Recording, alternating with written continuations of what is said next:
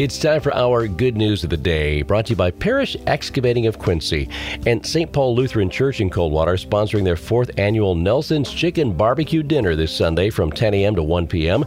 Pre-sales are recommended as the yummy chicken sells out, so give them a call at 278-8061 to reserve your chicken. Funds raised will go to flood relief in eastern Kentucky, the Coldwater Presbyterian Church Free Health Clinic, the Children's Museum of Branch County, and the Branch Area Food Pantry.